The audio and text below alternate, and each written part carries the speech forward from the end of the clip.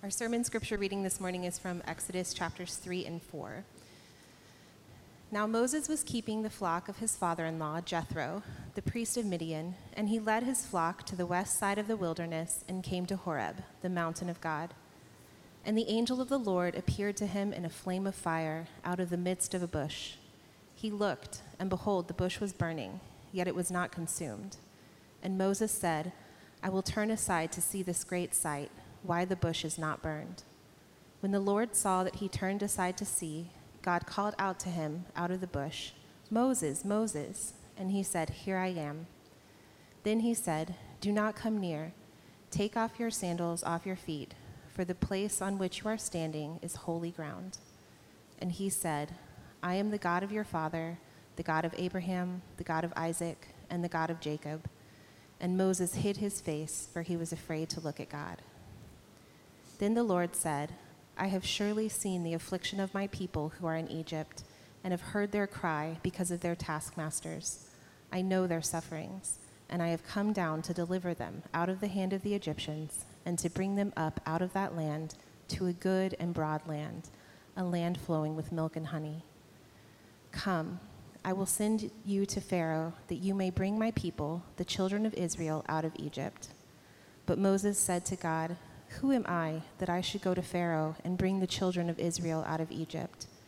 He said, But I will be with you, and this shall be the sign for you, that I have sent you.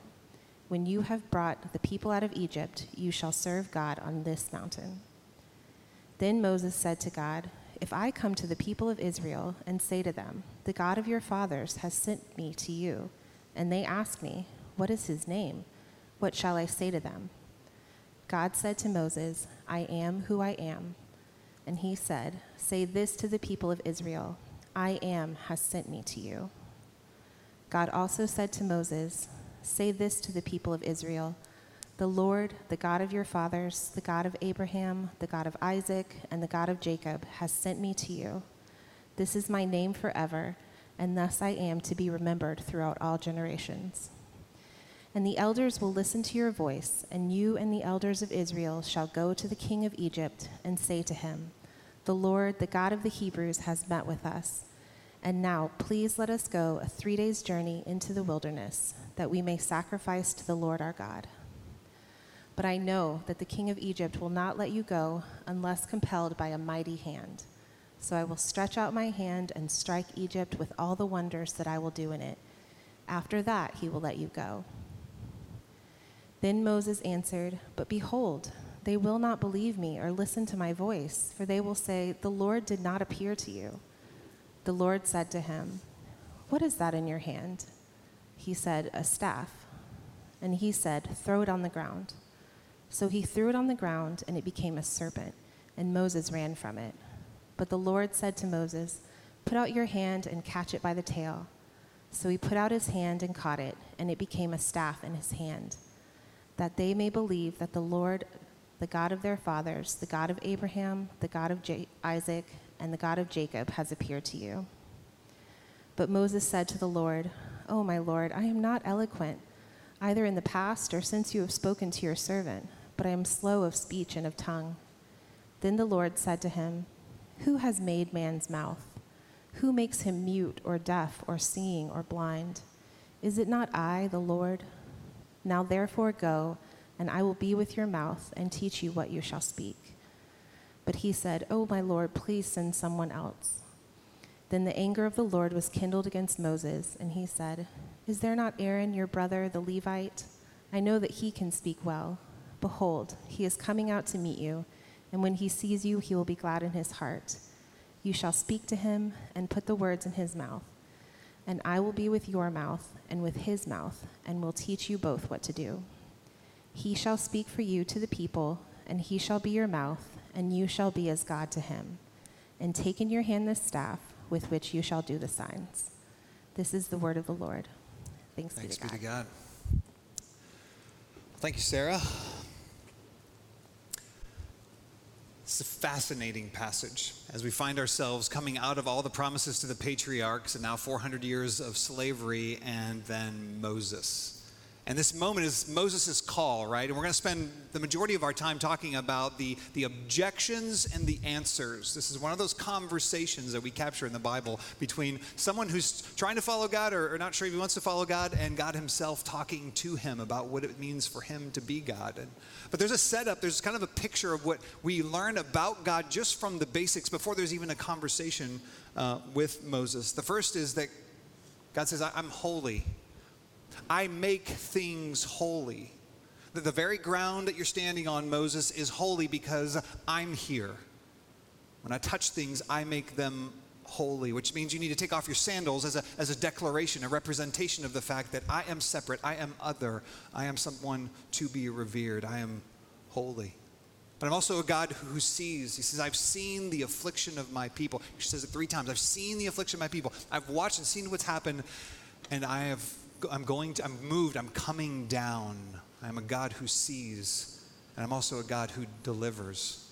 I'm a God who's going to come and rescue and draw the children of Israel out of Egypt. And Moses, I'm going to do it through you. So God gives this clear call to Moses in verse 10. He says, come, Moses, I just told you the plan. Come, I will send you to Pharaoh that you may bring my people, the children of Israel, out of Egypt. And then Moses considers. Now he's heard that's the God of Abraham, Isaac, and Jacob. He's covered his face in fear, realizing, my goodness, this is the God of my forefathers. But then suddenly he's like, wait a minute, I have to go to Pharaoh? He says, objection number 1, Exodus chapter 3, verse 11. But Moses said to God, who am I that I should go to Pharaoh and bring the children of Israel out of Egypt? God, I'm nobody. Like I'm a shepherd nobody, which is like a nobody. I failed in the past at some attempts at deliverance and liberation. Who am I? I'm nobody, Lord. And God answers him. This is what the Lord says in verse 12. And the Lord said, he said, but I will be with you, and this shall be a sign for you that I have sent you. When you have brought the people out of Egypt, you shall serve God on this mountain.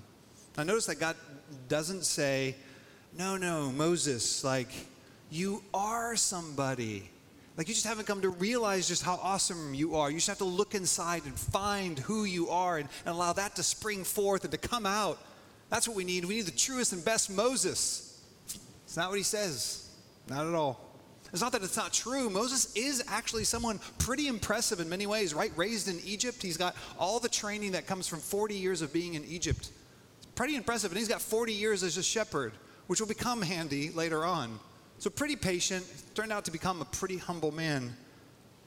It's not that it's not true. It's not that it's untrue. It's just that it's not adequate for Moses. God says, what Moses, you need to know is not who you are, but who will be with you. It's not so much about who you are, it's about who's going to be with you. And then God gives him this promise. I've captured this, but God's a promising God. He's made a bunch of promises to us. He makes a bunch of promises to the forefathers, saying the patriarchs saying, hey, listen, I'm about to do something significant. And he makes this promise to Moses. He says, listen, I'm going to be with you. And by the way, let me just give you a sign. This isn't a sign for anybody else. This is just for Moses. This mountain that we're on, where I just declared myself holy, you're going to come back here and you're going to worship here with the people of Israel. Done. It's going to happen. It's a promise to you. I'm the God of Abraham, the God of Isaac, the God of Jacob, right? Cool. We just sign on the line. Now, through the scriptures, we see like over and over God promising something significant to people, calling people to significant like journeys, to significant tasks. And he doesn't promise that it won't be hard, doesn't promise that they won't have losses in the process. But almost every single time he says, but I just want you to know, I will be with you. He says it to Abraham, he says it to Isaac, he says it to Jacob, he says it to Gideon, he says it to David, he says it to Solomon, he says it through Isaiah, over and over, I will be with you. And of course, Jesus, as he sends out his disciples, says, and behold, I am with you to the very end of the age. That there's this promise over the people of God, not of ease, not that things won't be difficult, but that God will be with you. So I don't know what God's called you into. I don't know what you're finding yourself in the midst of, but this I know, God is with you. And God promises to be with you. Promises to be with Moses. But it's not enough, at least not yet. So Moses brings up his second objection. It's more of a question. Well, it's a question, an objection in the form of a question. He says in verse 13, then Moses said to God, if I come to the people and I say to them, the Lord, the God of your fathers has sent me to you, and they ask me, what is his name? And what shall I say to them? Moses is looking at God and saying, how will they know that they can trust you when they don't know you yet? It's been 430 years. That's like 200 years, almost more than our country's been around. So we're going to call that a long time. The people don't know who this God is, and so Moses is saying, you just showed up to me. What is your name? What are you about? Can you identify yourself? Can you separate yourself from the gods of Egypt that we know pretty well? But what is your name? What are you about? What are you made of? Tell me, that I may tell them. But honestly, tell me. And God answers in two parts. Verse 14, God said to Moses, I am who I am. And he said, say this to the people of Israel, I am sent me to you. I am. This is the Hebrew word for just to be. Another way of saying this is tell them that being itself has sent you. Being itself has sent you. My good buddy Tim Keller pointed out that God illustrates the reality of what he means by I am who I am, which was the first time that was declared by how he shows up to Moses in the fire itself. Because if you think about it, a fire, any fire you've made, it depends on fuel, right? So if a fire is burning a bush, it's using the bush itself to fuel itself, right? And eventually it runs out of fuel. Now I know, West Coast, it looks like there's never going to run out of fuel, but eventually it runs out of fuel because it has to have fuel, it has to find something to burn. But this fire is not consuming the bush, which is why Moses actually goes to look at it. Not that it's on fire, that's not news. It's the fact that it's not consuming anything. It's not consuming the bush. What it means is it doesn't need fuel. That this fire depends on nothing. This is a fire that has its own infinite source of being, of power. It's being and power that's not based on something else. It's finding its power within, not without. That's what God's saying when he says, I am who I am. He says, I have no beginning and I have no end. There's never been a time where you could have said of me, God was. And there's never a time where you could have said of him, I will be. I always am. There's no beginning. There's no end in me. Said another way, that there is absolutely no power or being that has caused me. Because I am the cause and the source of all power and of all being. I am who I am. This is one of those attributes of God called the incommunicable attributes of God. None of us exist in our own power. It's called the absolute sufficiency of God, God's self-existence as God. The reality that God depends on nothing, but that all things depend on him. This is the declaration. This is the answer to Moses. You want to know who I am? I am the one who is self-sufficient. And I stand alone as that one. Tell them that being itself has sent you. But he doesn't stop there. I don't know if you notice, he says that, and you're like, okay, cool. I'm going to have to get my head around that. And it's kind of philosophical and being itself and the source, and it doesn't depend on anything else. But then he goes very particular. In verse 15, God said to Moses, say this to the people of Israel. This is still an answer to Moses' question. The Lord, the God of your fathers, the God of Abraham, the God of Isaac, and the God of Jacob has sent me to you. Do you know, he said 3 different times, God, Father, God of Abraham, Isaac, and Jacob. This is not some force. This is not some uncaused cause out there that's impersonal. This is a personal God who's connected to people, real people in particular ways with particular promises. And he's a God who's fulfilling the promises. If you remember back to Genesis 15, all the way back to Abraham, some probably 600 to 700 years before this, God had said to Abraham, then the Lord said to Abram, know for certain that your offspring will be sojourners in a land that is not theirs and will be servants there, and they will be afflicted for 400 years.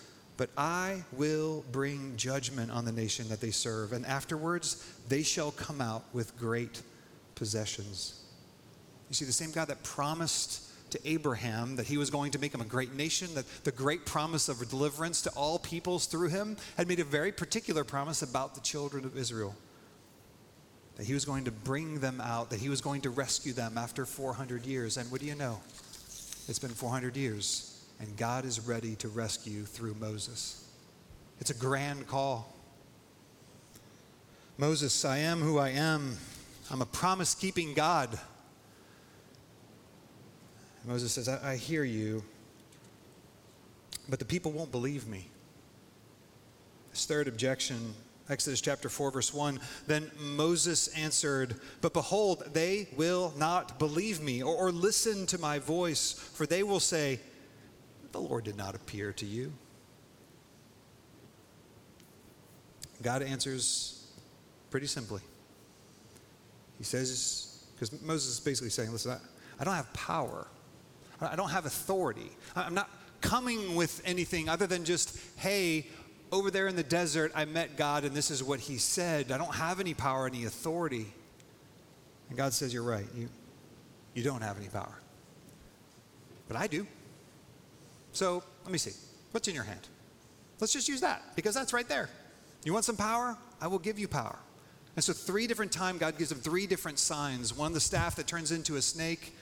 Very helpful educational verse 4 of chapter 4, when Moses sees the snake and he runs. That is the appropriate response to seeing a snake. Just so that's a biblical imperative. So I just want you to know, don't take it by the tail. That's actually the way you get bit. So so biblical imperative, but not the grabbing by the tail. Just so we're clear, children. It turns back into a staff. And he says, okay, not only do I have power over Egypt, which is, of course, the serpent's connected to Egypt. There's way cool stuff about that. We don't have time for that. But he also says, listen, I can take my hand and take your hand, put it in your cloak, and you pull it out, and it's leprous, something that can't be undone. He says, put it back in, it comes back out, and it's well. I'm a God who heals. I can bring calamity, and I can bring healing. I can parse out those that are going to experience disaster and those who are going to experience healing. I'm that big, I'm that powerful. Show them that I can do this. And he will through 10 plagues. And lastly, he says, and listen, if they don't believe even those 2 things, grab some water out of the Nile, which is the very life of Egypt, and pour it on the ground and realize it's going to become blood.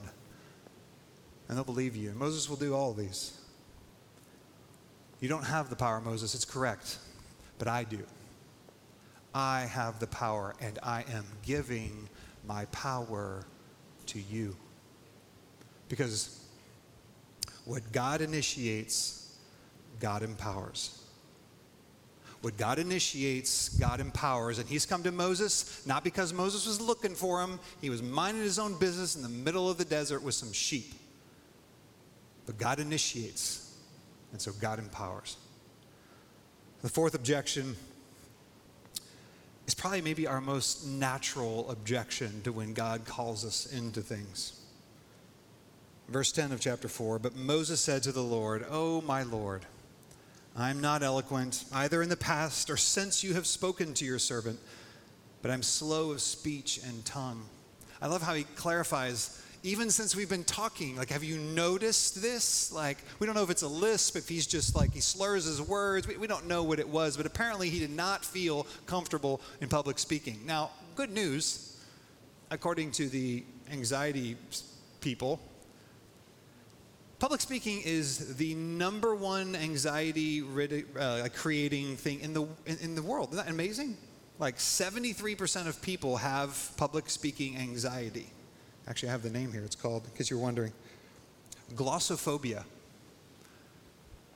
And you would think, Matt, you talk for a living, this must never happen to you. It's like, no, it happens quite regularly.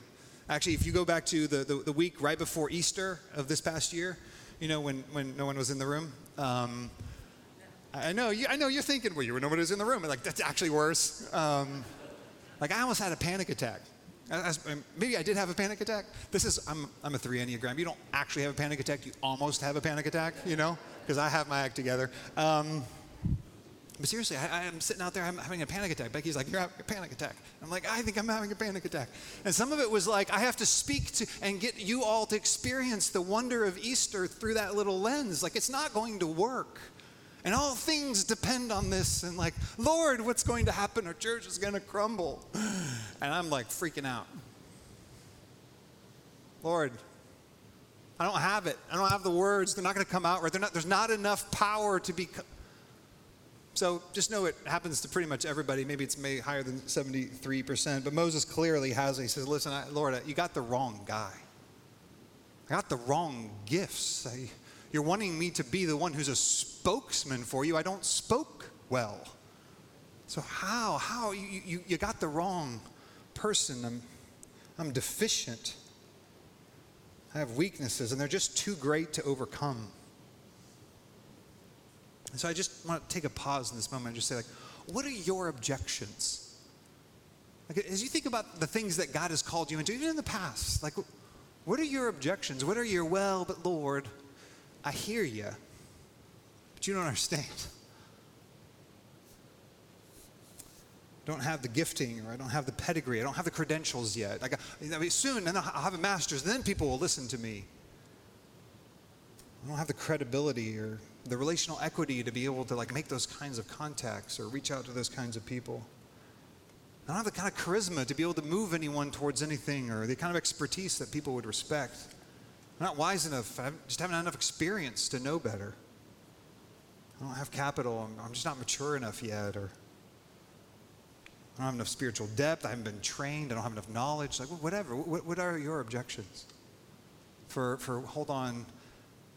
No, you got the wrong person.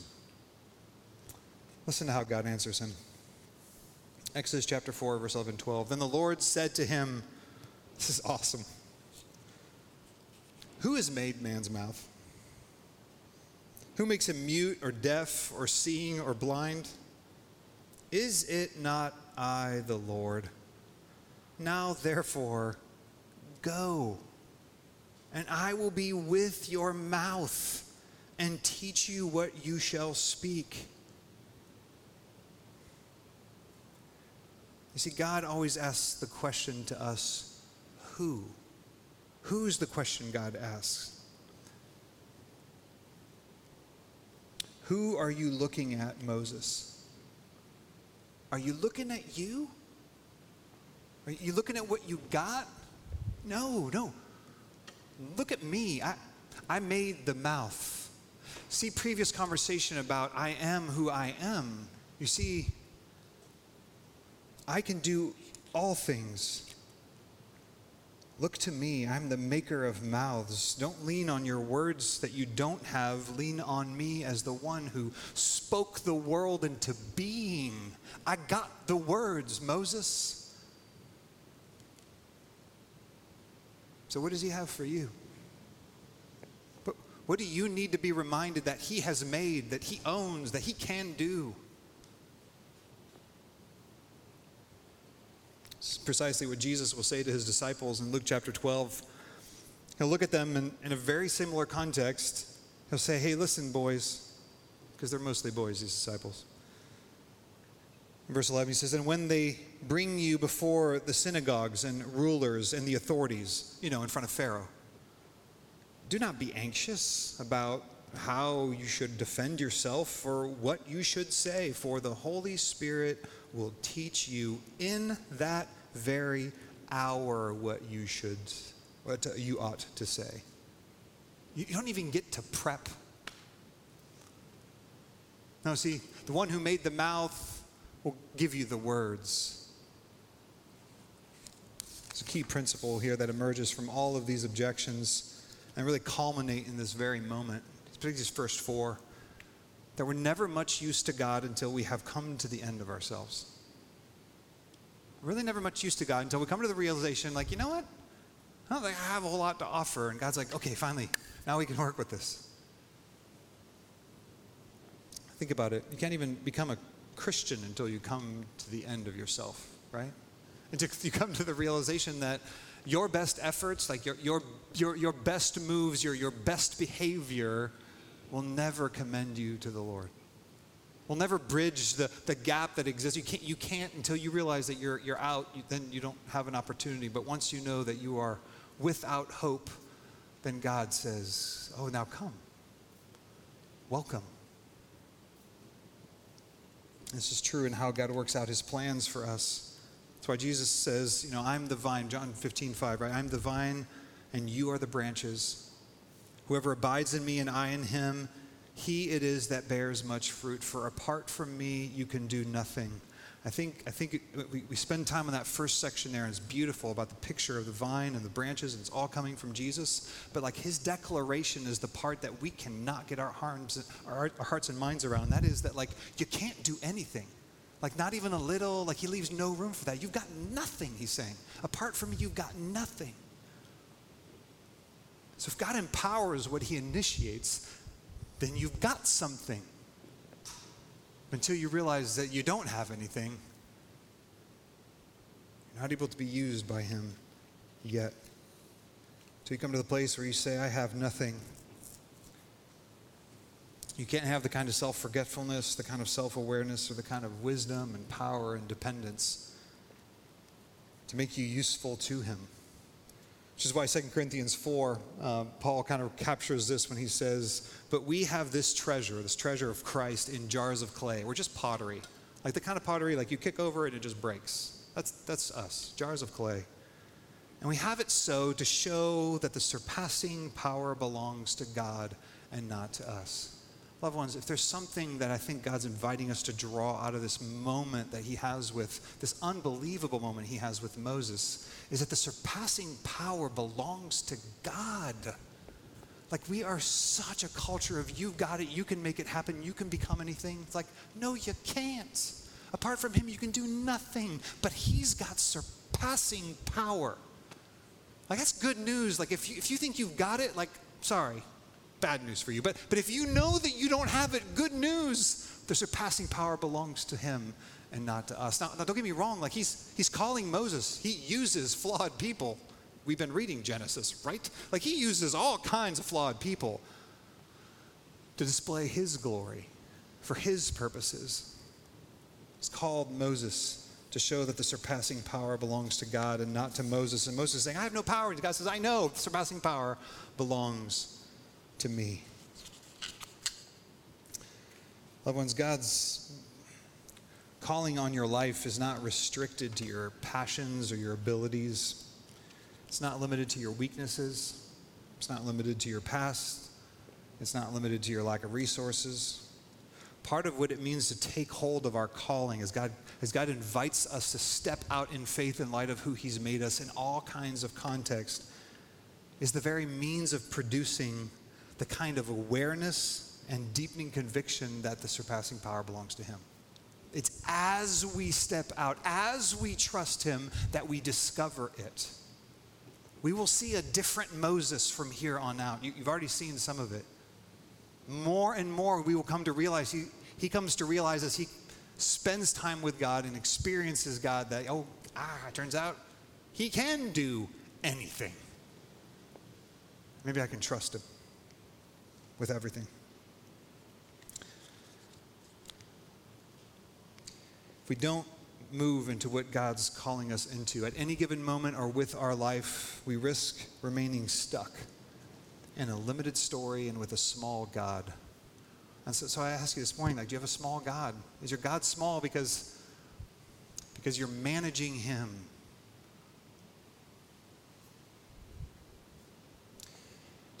Eventually, we settle into the final objection if we don't choose to listen to God and move out, and that is the very clear declaration by Moses in verse 13, chapter 4. But he said, "Oh, my Lord, please send someone else." Man. Send someone else. I don't want to. I can't. I'm nobody. I don't want to. Don't put me in, coach. Leave me to my sheep. My life may not be much, but at least it's comfortable and it's predictable. And I'm not at risk of rejection or failure. Like, have you seen what I've done? Did you see what happened in Egypt? Like, it didn't go well. I tried something and it failed. And like, I don't want to go back there. That was a bad experience. I had a bad experience. I won't let that happen again. Send someone else. Send a professional. Send like a pastor.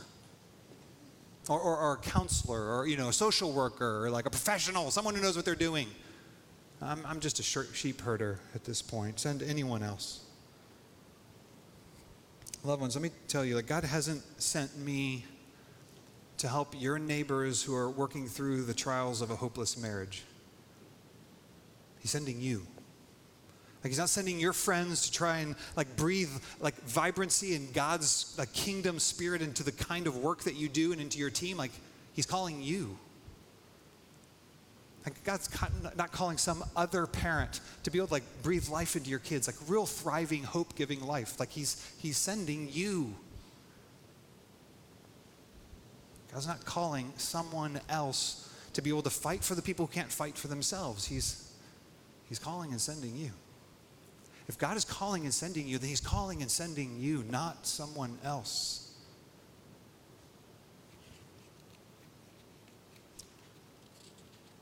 And God answers. Verse 14, then the anger of the Lord was kindled against Moses. And he said, is there not Aaron your brother, the Levite? I know that he can speak well. Behold, he's coming out to meet you, and when he sees you, he will be glad in his heart. There's two parts to God's answer to Moses' I don't want to. First is anger. Now, I know, is God allowed to be angry? Oh yeah, no, he's angry. This is righteous anger. Moses is rejecting God's person. He's rejecting his presence that's in front of him. He's rejecting his purposes. He's basically saying, I know you've shown me all these things. The power that he just put into his hand, he's going no. And God is rightly and righteously angry with him.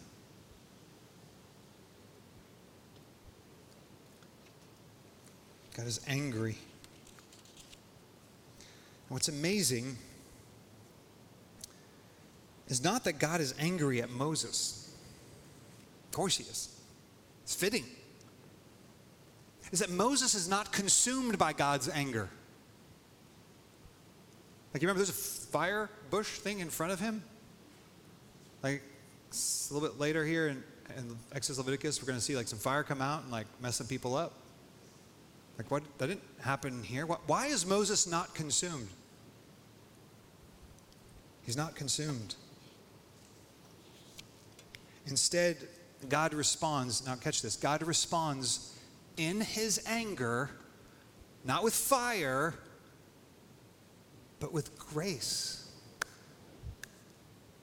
In his anger, he responds with forbearance and patience for Moses. Whew. That is good news. It's good news for you today. In Exodus 34, Moses is going to ask to see the glory of the Lord, and God's going to say, I'm going to pass in front of you. This is what happens when that happens. God passes, and the Lord passed before him, verse 6 of chapter 34, and the Lord passed before him, Moses, and proclaimed, the Lord, Yahweh, Yahweh, a God merciful and gracious, slow to anger, and abounding in steadfast love and faithfulness. You want to know who I am? I'm going to declare it to you. I'm slow to anger. I abound in covenant, steadfast love, faithfulness, merciful. Moses, you won't go? I'll send somebody to you. I'll send your brother to you. Someone you know, maybe you missed. And not only that, actually, you know what, Moses? He's already on his way. Like the mercy of the Lord is ahead of you. Like my desire is for you to trust me, but if I'm not enough, let me bring someone else to help you. Because I'm slow to anger, I'm abounding in loving kindness. Though my anger is righteous, it does not produce death at this moment. That's amazing. How is God's righteous anger with Moses? How does our rejection of God, Moses' rejection of God, not consume us? Well, the key to this whole thing is back in Exodus chapter 3, verse 2. It says, and the angel of the Lord appeared to him in a flame of fire out of the midst of a bush. Angel of the Lord. Then verse 4, when the Lord saw that he had turned aside to see, God called to him out of the bush. Which is it? Is it the angel of the Lord? Or is it God? The answer is yes. This is one of many places, about a dozen or so in the Old Testament, where God sends his presence in order to bring his presence near to someone through and in the angel of the Lord. And this is no ordinary angel. Like normal angels are like Gabriel, the one who shows up to Mary and is like, I have a message for you from the Lord. You're about to be pregnant. That's an important role. It's this big deal. Gabriel clearly, he won, right? And that's like the best job ever to be able to declare that news. But he's not the angel of the Lord. The angel of the Lord comes and speaks to Hagar, if you remember, and he speaks like he's God. Alec Mottier, he's an Old Testament scholar and commentary, and he says this. He says, the angel of the Lord is revealed as a merciful accommodation of God, whereby the Lord can be present among a sinful people when, were he to go with them himself, his presence would consume them. He goes on to say that the angel is that mode of deity whereby the holy God can keep company with sinners without destroying them. You see actually later on, when Israel's turned their back on God, and God says, I won't go with you, but I'll send the angel of the Lord before you. And Moses is like, okay. The merciful accommodation of God. He goes on to say, so who can that be? Who can this angel of the Lord be who is this merciful accommodation of God? Alex goes on to say, there is only one other in the Bible who is both identical with and yet distinct from the Lord. One who, while affirming the wrath of God, is yet a supreme display of his mercy. You see, the angel of the Lord can only be understood as the pre-incarnate appearance of Jesus Christ. And some 1,400 years later, the angel of the Lord, incarnate in Jesus, will stand on the temple courts, which is, the place that God promised his presence to dwell. And he will make this declaration in John chapter 8, verse 58. He says, all the Pharisees are asking him, who are you? Almost like a question we've heard today. And Jesus said to them, truly I say to you, before Abraham was, ego eimi, I am. And they pick up stones to kill him because they know exactly what he's saying. I am the merciful accommodation of God here. I am who I am here with you. So how is Moses not consumed? How are the Pharisees who sought to stone Jesus not consumed? How are you and I not consumed? Because the angel of the Lord became man. God became man, and God took all the wrath of the rejection of his presence, of his power, of his purposes, the ways in which we thwarted everything that he's been about, and he poured all the wrath that belonged to that on him. And so now, we get to be a people who can look at God and say, I don't want to, and we are not consumed. I'm not advocating that as the way to relate to God. I'm just saying you can actually do that, and you are not consumed. You can approach the throne of grace with confidence. We honor the Lord as holy, holy, holy, because we are not holy, not holy, not holy. But in Jesus, he makes us so. Do you see? Moses was receiving the grace that Jesus would purchase at that bush on that day. And he was not consumed. Instead, he was given the very opportunity to live out the call that God has for him in his imperfection that would rescue a people and that would change the trajectory and the movement of God's redemption forever. And that's what he's doing with you and me. That's why he came, and that's why he died, so that you would not be consumed, so that you could then be brought in to be participants in the crazy mission of redemption that God's doing. And we're going to go liberate people. Like that's what Jesus says. He said, I'm just sending you out. You know what I'm sending you out to do? To go tell everybody about this Jesus who liberates people, make you free. It's amazing. Like it's amazing. That's why we're not consumed. That's why we get to participate with confidence. It's because we know that we know that we know. We know who he is, the great I am. And so this meal that we come to, this table that God invites us to, is the table where ultimately all of our objections get answered. Jesus is saying, you come here every time and you just remember that because of me, all has been covered. Because of me, all purpose and power has been granted. And so go with my power, go in my power to bring about life and transformation and change everywhere you go. That's the great mission of God to us, the great commission. That we would tell that story of redemption everywhere he sends us.